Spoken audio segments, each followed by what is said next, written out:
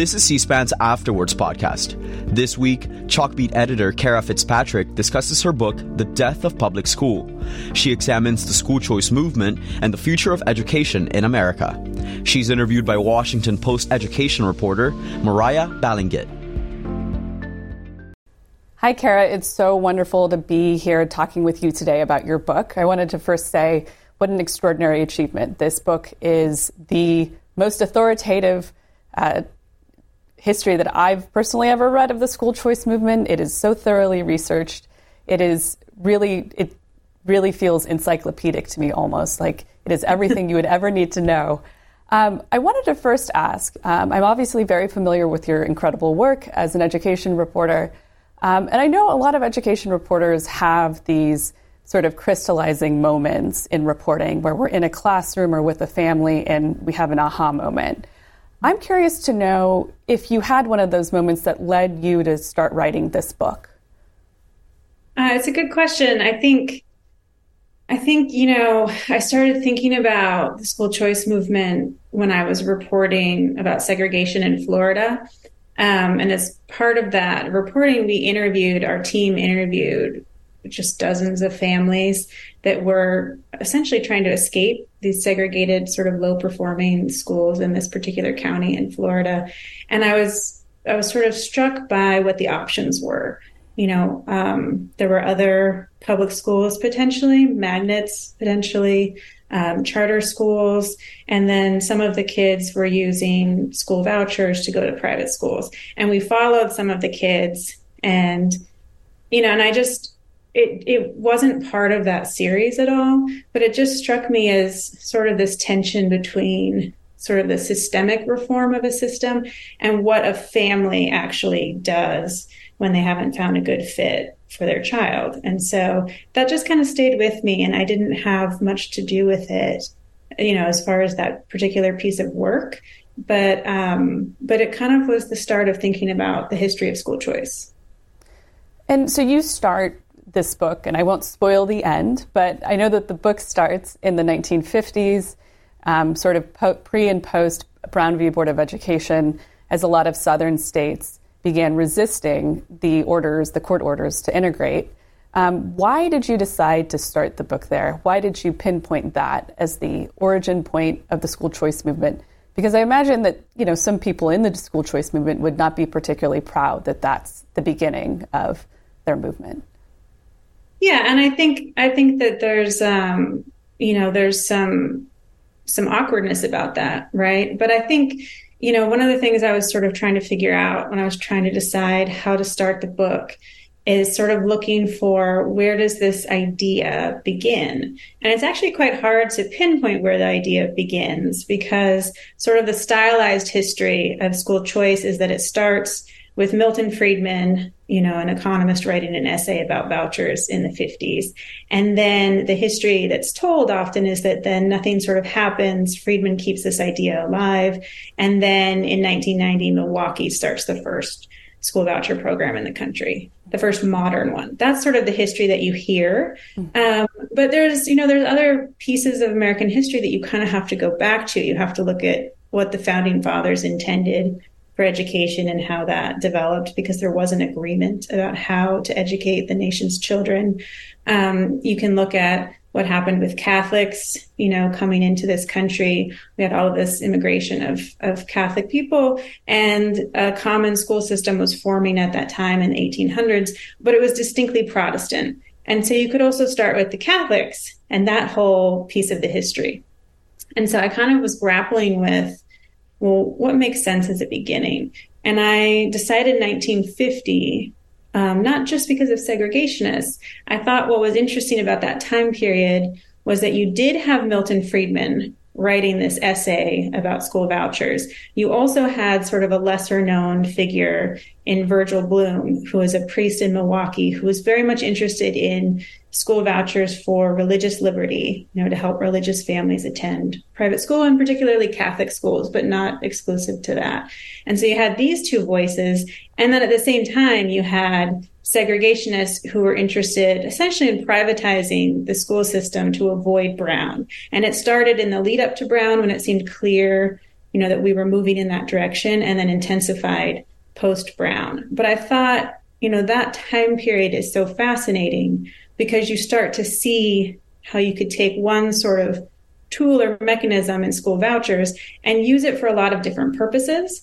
And I felt like today we're still having some of those same threads, some of those same questions about vouchers, about who they're for, who they're not for, does it help or hurt the public system, and how do you factor in sort of values, religious education into that. And so I felt like some of those debates from the 1950s are still in play. And so that's why I decided to start there. Well, I found the beginning of the book to be one of the most intriguing and compelling parts, partially because it is so dramatic. It's very emotional, and it really has to do with one of the biggest cases in U.S. Supreme Court history.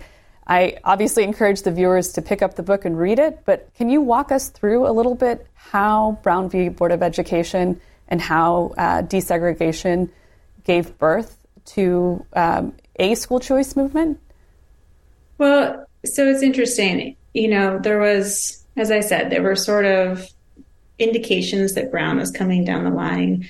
There had already been a few court cases that were at the university level, desegregation cases at the university level. And so it seemed clear that next would be the K-12 system. And so it kind of started in Georgia. That was one of the first places where there were influential voices saying, we essentially need to give up public schools rather than desegregate them.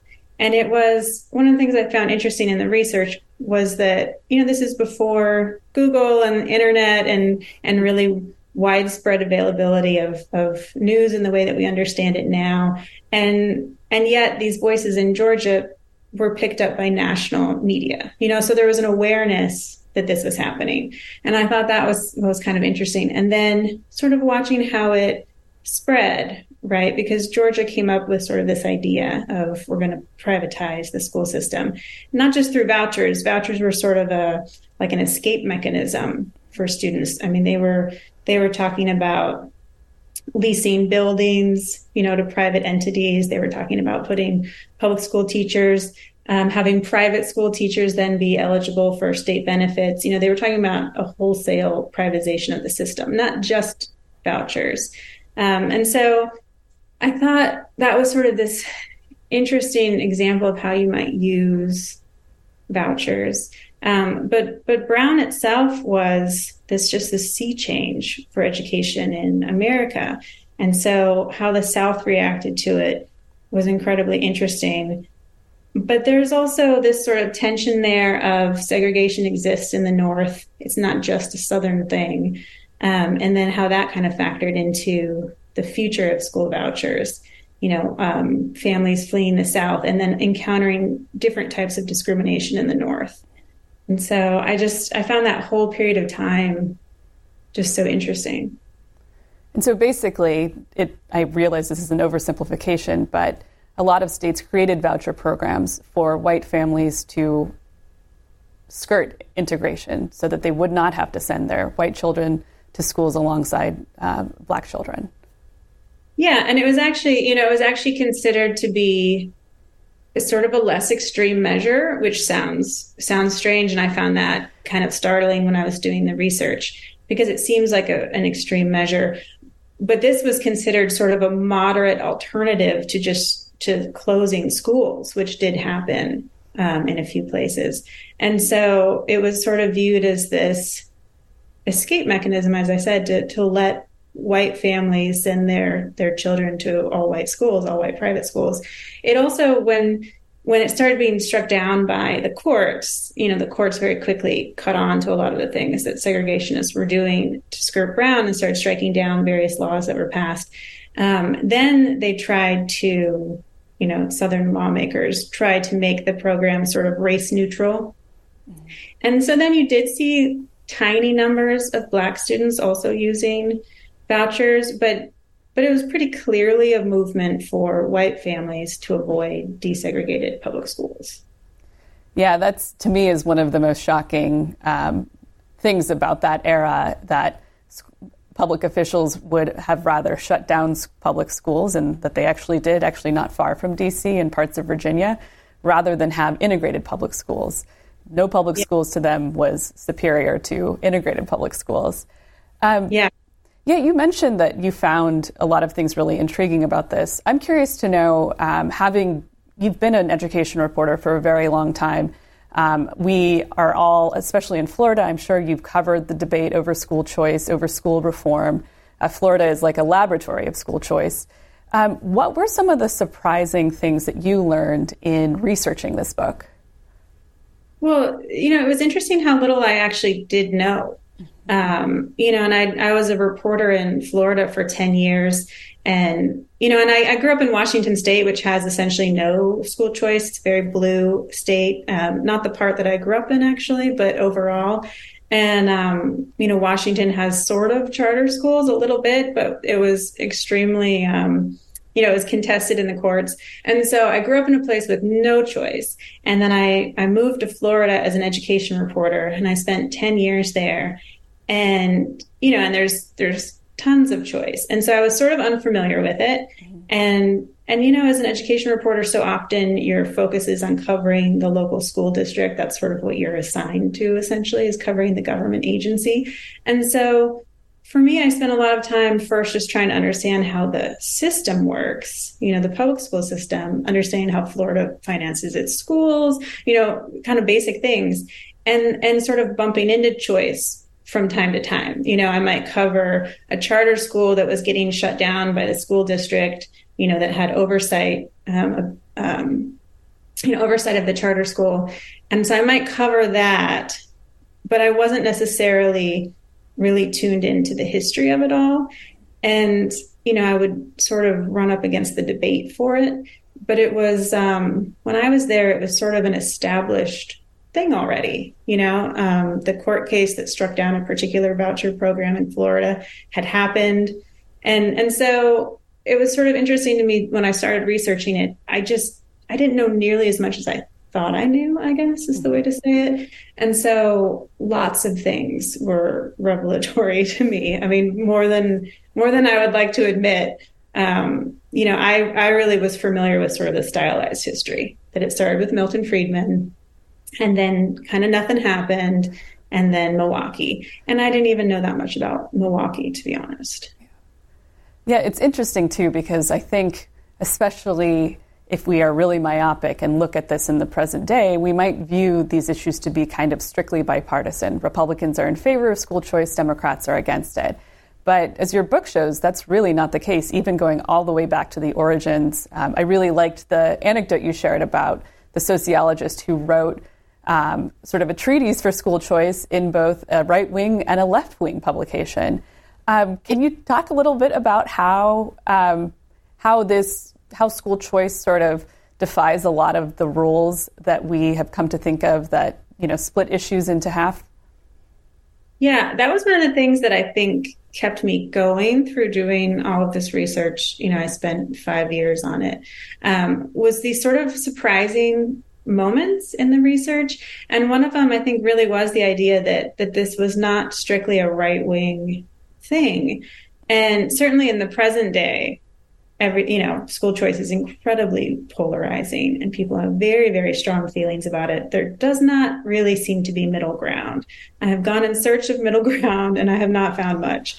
So one of the things that I thought was really surprising was sort of this idea of overlap, that if you start the book in 1950, you have these overlapping ideas from voucher advocates. You have the segregationists, you have Milton Friedman, you have Virgil Bloom. But then, these programs that were started in the South, they started very quickly to get shut down by the courts in the late 50s and into the 60s. But during the 1960s, even as the courts are saying these programs are essentially racist, they're trying to thwart Brown, you had new voices coming in, and some of them were progressive voices saying, school vouchers could actually be a tool of empowerment for low-income kids, and particularly for Black children. And I thought that was so startling that you would be making an argument like that at the same moment that the courts are saying these programs are thwarting desegregation and they need to end. And so I thought that overlap was fascinating. And some of those people, Christopher Jenks, you mentioned, that's the anecdote, who wrote in two different politically leaning magazines about this idea. He was, a fairly liberal sociologist at the time. And Kenneth Clark, who was actually involved in Brown, he wrote an essay about this. And so I thought that was something that I think is out there a little bit. If you're in maybe the choice movement, I think you're aware of some of those voices potentially. But I think the larger, most people, I don't think, are actually aware of that. And so I thought that was interesting. And you see that essentially throughout the entire history, which I also thought was fascinating. I mean, certainly the movement is dominated by conservatives, but they're not the only voices. And so I found that kind of intriguing, and it made me sort of dig a little deeper into, okay, well, then how did that sort of work? How did these different ideas about choice sort of play against each other? And I thought it was interesting that you had Milton Friedman essentially debating with Christopher Jenks and some of those other voices about how you do vouchers. Yeah, it is really astonishing. And on one hand, in the South, you had school choice being used to avoid integration, to avoid a major ruling on civil rights. In the North, I suppose, and I think Milwaukee is a great example of this, you had people arguing this is actually a tool of empowerment for Black families. I think really there's nobody who really embodies that contradiction more than Polly Williams in Milwaukee. She, to me, was like a very, very fascinating character. Can you talk a little bit about her and her role in the movement? Sure. So Polly Williams was a Black Democratic state legislator in Milwaukee, in Wisconsin. And she's passed away now, but she was a really interesting woman because she was deeply interested in education, but she was opposed to integration. And she was very much, I think I would call her a Black nationalist. She was very interested in helping her community. She was very interested in trying to sort of make institutions work for Black families. And she didn't think that the Milwaukee Public School District was working for Black children. And so she did a number of things trying to sort of improve the system. And one of the things that she was opposed to was busing. She thought essentially that integration in Milwaukee was falling too hard. The burden of it was largely on Black families. And she didn't think that it was actually doing much to help Black children. She didn't think they were benefiting from being bused to another school. And so, some of her policies were attacking integration policies.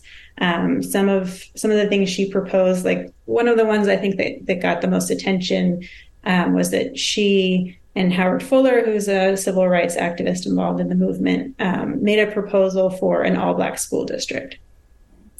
And, that was one of the ones that really got headlines, but in a lot of little different ways, she was trying to improve education and felt like she really wasn't getting a lot of support from her own party, from Democrats, and sort of became open to this idea of school vouchers. And she would say, and she was quoted as saying that it wasn't about Milton Friedman. She didn't necessarily have a familiarity with Milton Friedman. For her, it was very much, this is something that could help Black students essentially leave the public school system that she thought was failing them.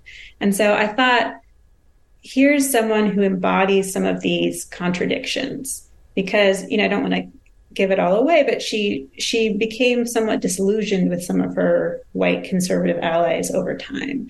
And so I thought her story spoke to a lot of the different sort of questions and debates and the tension in all of this.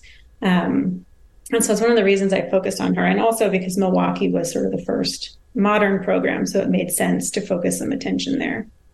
So you basically had a woman who you would describe as a Black nationalist, representing a majority Black city, partnering with white lawmakers, conservative white lawmakers. Yeah, and she called it the Unholy Alliance. which it was actually the original title of the book. I thought that was so great in so many ways. It did not really say education to a lot of people, so it did not end up being the title of the book. And I used it, I think, just for a chapter title. But I thought that short description really did kind of speak to the strangeness of the alliance that she made with Tommy Thompson, who was the white Republican governor at the time. Yeah, I think that's one of the things that makes education reporting so fascinating, is that there are no clear partisan boundaries on a lot of these issues, and I think school choice is probably the best example of that. What do you want people to take away from this book? What do you hope that they'll conclude or learn once they finish this book? Well, so I really was trying to go into it as a journalist, as someone without a viewpoint. I felt like there are pieces of this history around, and there's a number of partisan books, for or against school choice. And so I felt like I wanted to create something that would explain all of this history that I thought I hadn't known as a reporter, that I thought was helpful in sort of understanding what's going on in education right now. And I wanted it to be, sort of neutral and fair-minded, which actually is kind of hard, because I think people want you to make an argument and to pick a side, especially with something that's incredibly polarizing. Mm-hmm. But I think what I'm hoping for is that people who are maybe less familiar with school choice, but are watching the news right now and seeing sort of this landslide of choice legislation and all this activity and all this discussion about parental freedom, all of these things that are kind of dominating the news. I think what I would hope is that someone could read the book and at least have a good understanding of how we reached this place and know where some of this is coming from.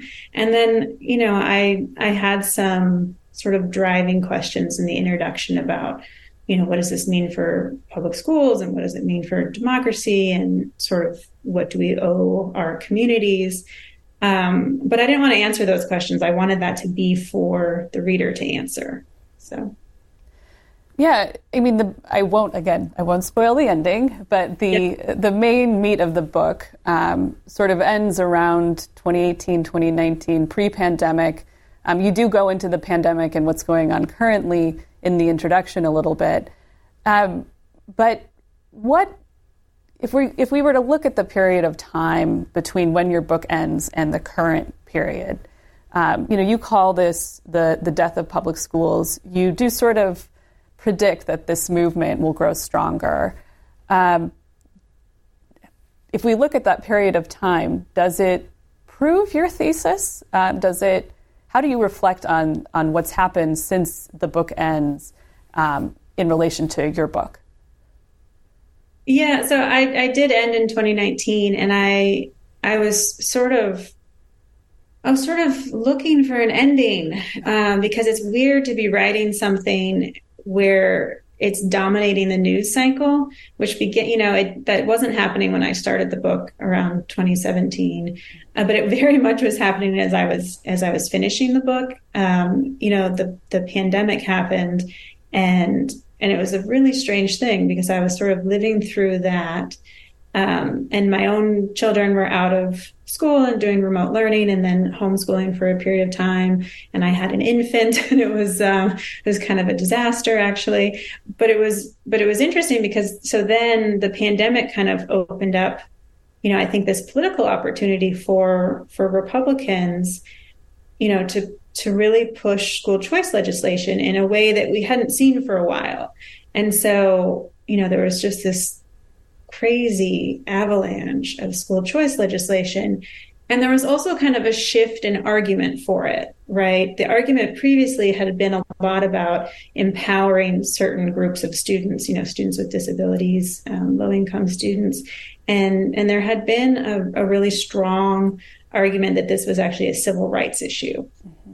And then somewhere during the pandemic, it shifted a bit. And it started being a little bit about parental freedom for everyone. And then there were a few pieces that came out. The Heritage Foundation had a piece come out where the authors were essentially arguing that Republicans should use the culture wars, the stuff about CRT and DEI and these things, to push legislative wins essentially for school choice. And when I saw that come out, I was really struck by it because it's rather different than making an argument centered around civil rights. And then we started to see, Republican lawmakers passing laws restricting how you can teach about history, particularly Black history. And so I was looking at this period of time and trying to figure out what it means. And I think it's interesting because it's made the book very relevant. Mm-hmm. But I kind of, for a history book, I felt like you can't end as something, literally as new laws are passing. You can't have the ending be something that's like shifting sand. And so I kind of thought, well, I will sort of deal with it in the introduction.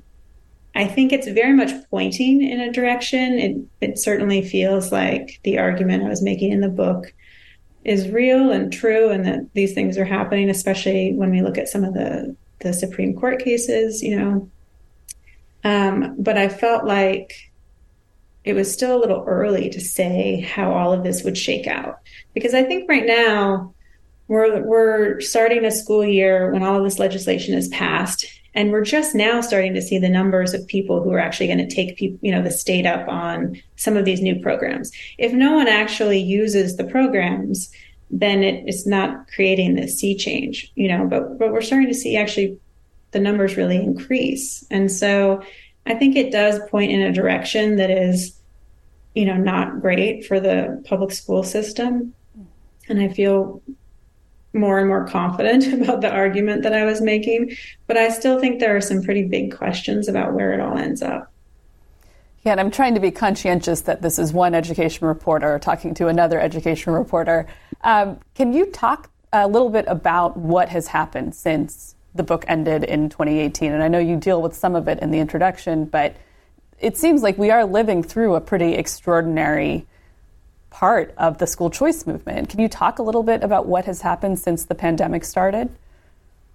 Yeah, I think there's been this explosion of choice legislation. There's huge expansions. More than half the states in the country now have choice programs. There's also been kind of an interesting backlash against charter schools, which had been sort of the more popular and accepted education reform from choice, that had bipartisan support.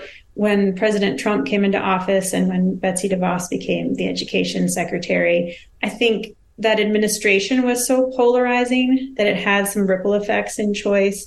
And so we did see kind of a Democratic backlash against charter schools. And that I think is still playing out a little bit. But now we have also this question of whether or not there's going to be religious charter schools, which is kind of a wild card thing that's still playing out even in the last few months.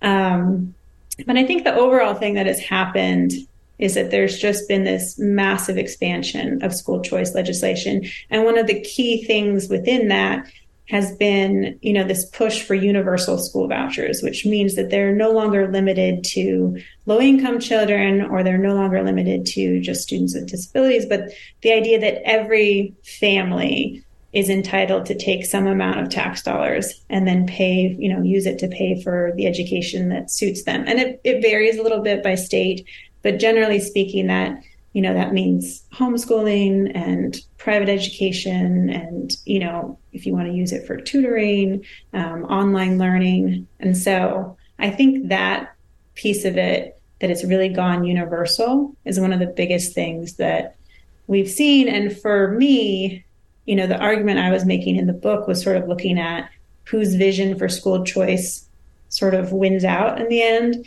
Is it Milton Friedman, who very much was in favor of universal vouchers for everyone? Or is it sort of more Polly Williams, who very much viewed it as a tool for low-income children? And I think right now we're really seeing that it's Friedman, it's universal vouchers that sort of wins the day. And maybe the priest, Bloom, who really wanted the opportunity to direct more taxpayer dollars towards religious schools. Yeah, Virgil Bloom is sort of a lesser known figure, and I talked to people in the choice movement who don't know who he is, which is interesting because he really sort of predicted a lot of this in a way, and was arguing in a direction that now we're seeing the Supreme Court take. But he was making the arguments in the 50s and 60s, and that was really interesting in the research to look back at some of the things he was writing decades and decades ago that are so relevant today. So yeah, I think the religious liberty aspect of it is also having a moment. I think, I have been writing a lot about the religious charter school in Oklahoma. This is a Catholic school that the Catholic diocese there wants to open a virtual charter school, which means it would be entirely funded by taxpayer dollars. And they've said, that they are sort of picking and choosing which federal laws they would abide by. I'm curious to know how much you think Christian nationalism is playing into the current school choice movement. Because there are obviously people who believe that the U.S. was founded as a Christian country and that therefore we should allow taxpayers to support Christian education in the schools, and that even public schools should have some Christianity taught. How much do you think that's playing into the current school choice movement? I mean, it's interesting to me because I think it's a lot more relevant now, actually, than it was. I use Virgil Bloom in the book sort of to stand in for a lot of those issues, but actually when you look at how school choice happened, how, it passed legislatively, it had very little to do with a push for religious education. That's not how Milwaukee or Cleveland really happened. And I mean, in the sense of how it passed and how they formed, allyships to get the legislation to pass. That wasn't really a piece of it. I think it's interesting now because it's very much a part of it in a way that I think it wasn't, in the 90s and the early 2000s. Religious schools were eventually included in Milwaukee, and Cleveland started with them. So it raised all of those church-state questions. But it wasn't sort of the argument that people within the movement were making for why we needed it, right? It wasn't about pluralism and the United States history as a Christian country. It wasn't sort of about that. And it was interesting because the Supreme Court, essentially validated Cleveland's vouchers in 2002. And one of the lawyers involved in that case, in a piece afterward for the New York Times, he was quoted as saying, if the justices viewed the case as being about religion, then it wasn't going to go anywhere. But if they viewed it as being about education, then they had a shot at winning. And they did end up winning Zellman. And so it's kind of striking today now to see that so many of the arguments for choice are essentially about values and, pluralism, that the country has this history, of so many different people from so many different places with different religious views, all being here together, and that people should be allowed to select an education based on their values. And I just find it interesting because it wasn't really as big of a thread in most of the history as it is now. Apart from maybe if you want to go back to the 1800s and talk about Catholics, that was very much that. But it's kind of interesting to watch it now because this isn't what it was about not too long ago.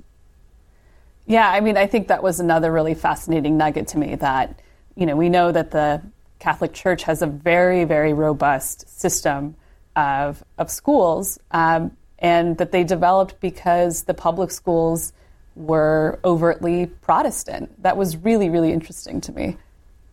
Yeah, and the Catholic school system is it's sort of interesting to watch this playing out with the religious charter, because it is the Archdiocese that made the application, and it is going to be if it opens, it's going to be an explicitly Catholic virtual school, because Catholics are not monolithic on the issue of school choice. There has always been there have always been advocates like Bloom who wanted more state aid for religious schools. And he really thought Catholic schools were providing a public service.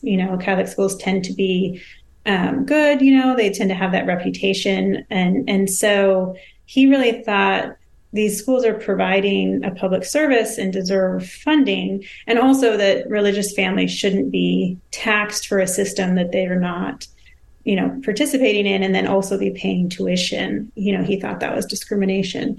But it's interesting because the religious charter school opens a lot of questions about government intrusion and government oversight. And so not everyone in the school choice movement, is actually in favor of that. And so I've found that kind of interesting too, to watch people saying maybe this is legally permissible and we'll see, but maybe it's not a good idea either. Mm-hmm.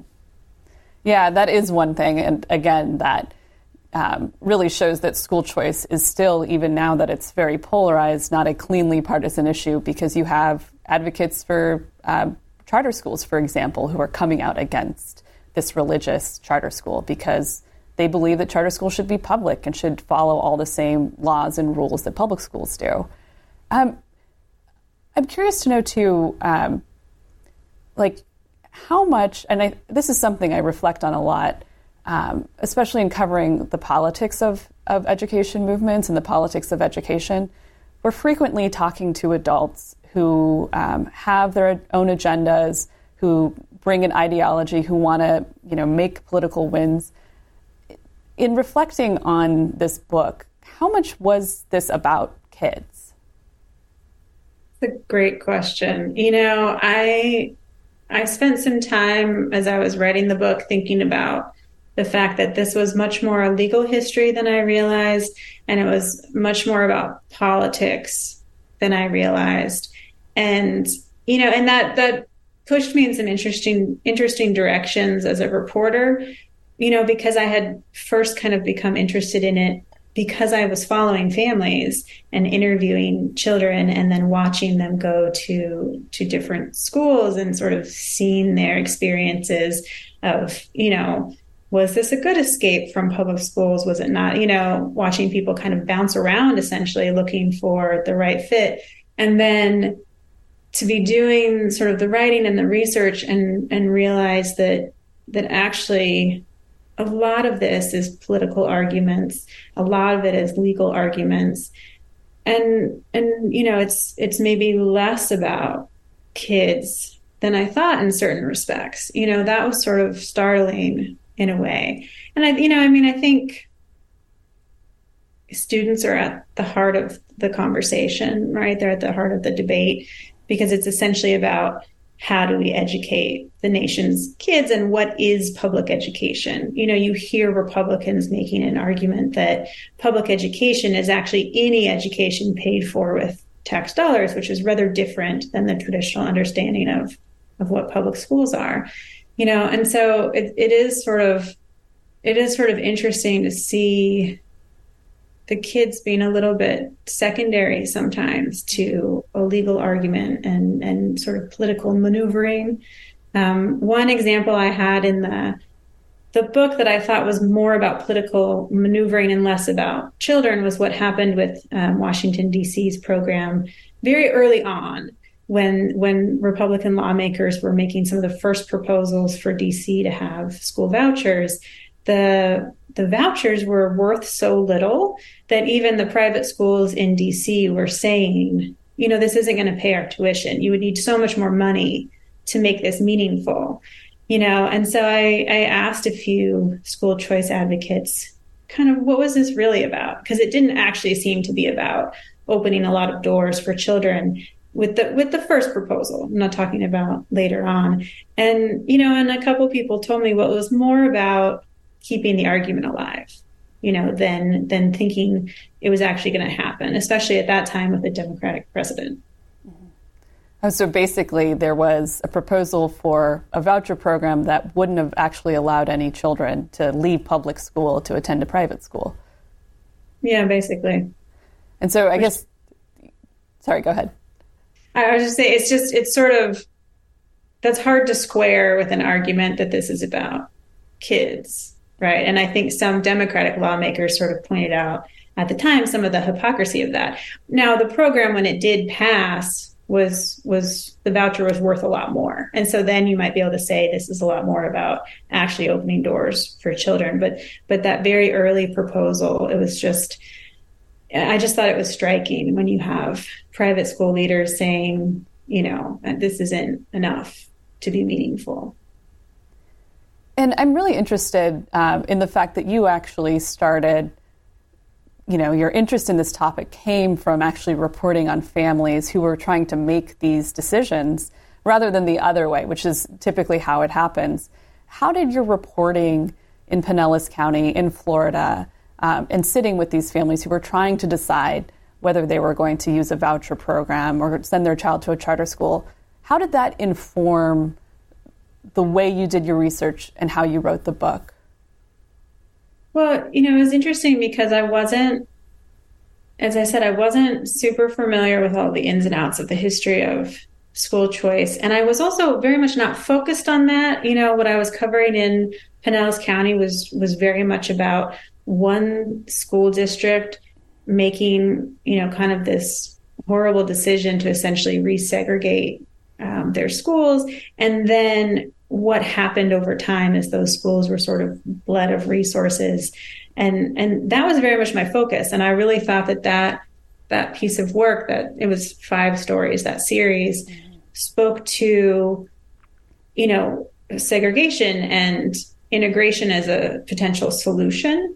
And I thought it was sort of interesting when that piece of work got very much viewed through the lens of whether a person was for or against choice. Mm-hmm. And so some people who read that thought, well, the solution to these segregated schools is to give children choice, to give them the ability to leave. And other people, sort of viewed it as very much a bid for, these schools need more resources, they need more funding, they need more veteran teachers, and so I became kind of aware of that, these sort of polarizing reactions to it in the aftermath.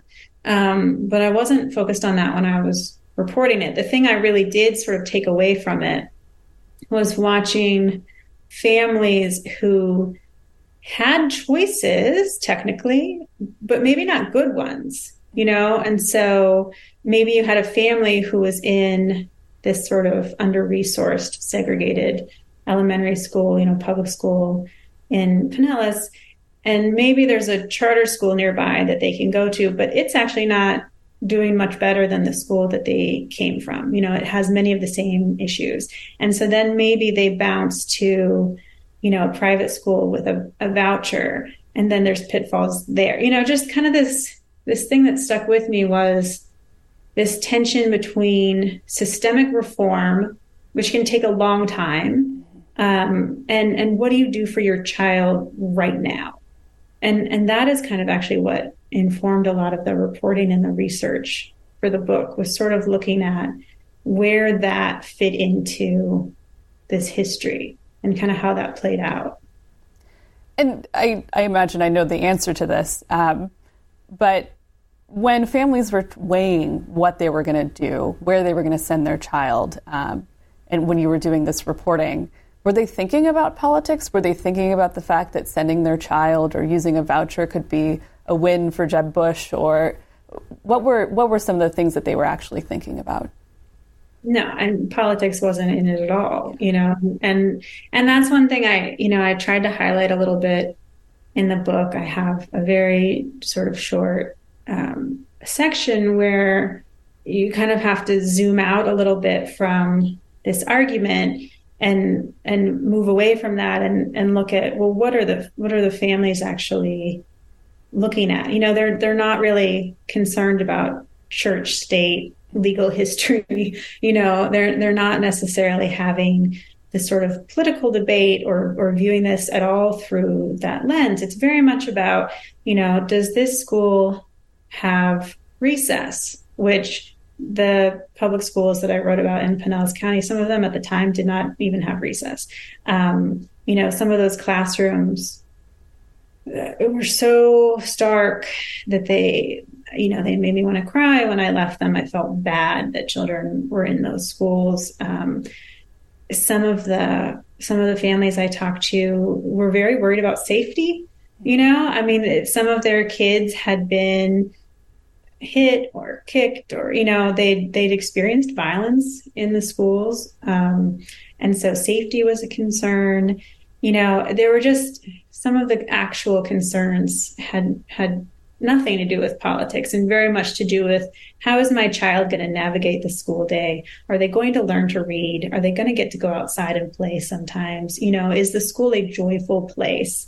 Is it focused on test prep? All of these things that are very familiar to me as a parent, and sometimes get, I think, lost a little bit in the debate, and maybe should be grappled with more. Yeah, I think one of the most fascinating scenes I recall from the book is when Betsy DeVos showed up at a private school in Milwaukee to talk about school choice, to promote school choice. She, of course, is probably the most polarizing education secretary in history, drew a lot of protesters, and a Black parent walking his child in said, you're talking about somebody's kids. What do you think that moment sort of shows us about the school choice movement?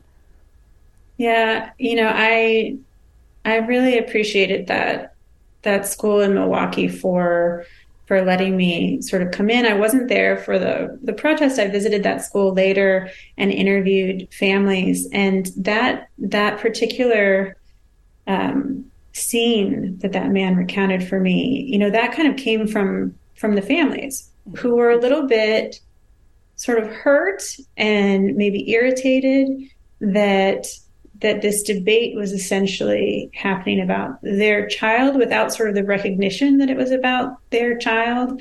And what I thought was interesting there is that's a Lutheran private school in Milwaukee. It's a fairly high performing school, because Milwaukee's program requires a certain amount of accountability. You can actually compare test scores. And so that's a fairly high performing school. It's considered, one of the maybe better schools that takes vouchers. It's predominantly Black. It's predominantly low income. It was at the time. I assume it may still be now. But one of the things that the parents picked up on was that many of the protesters, most of the protesters were white, and they were very much reacting to Betsy DeVos, who, as you said, is a really polarizing figure herself. But I thought this was so interesting as far as all of these threads that I was sort of following in the history, because it was about race. It was about who was using the school vouchers, and it was about who was protesting the school vouchers.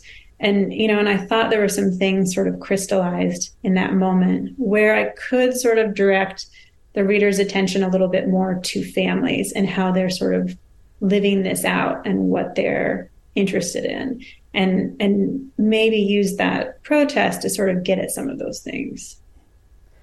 One of the things that is really interesting is that race is a thread that's pretty much unavoidable throughout the book. It's pretty overt at the beginning. White families are using school vouchers to escape integrated public schools. But things get sort of muddled. Obviously, at the same time, a lot of Black leaders are saying that this is a tool for empowerment. Can you talk a little bit about the surprising ways that race has played into the school choice movement?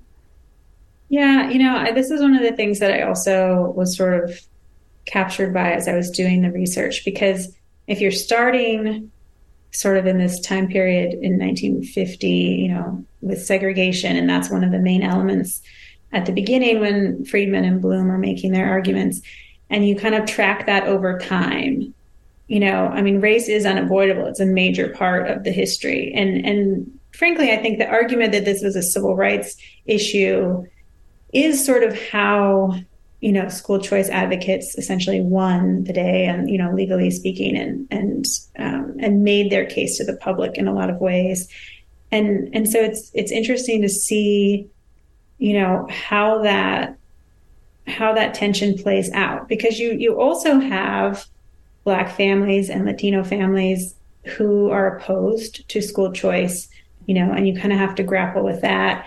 Milwaukee had a lot of support from Black leaders.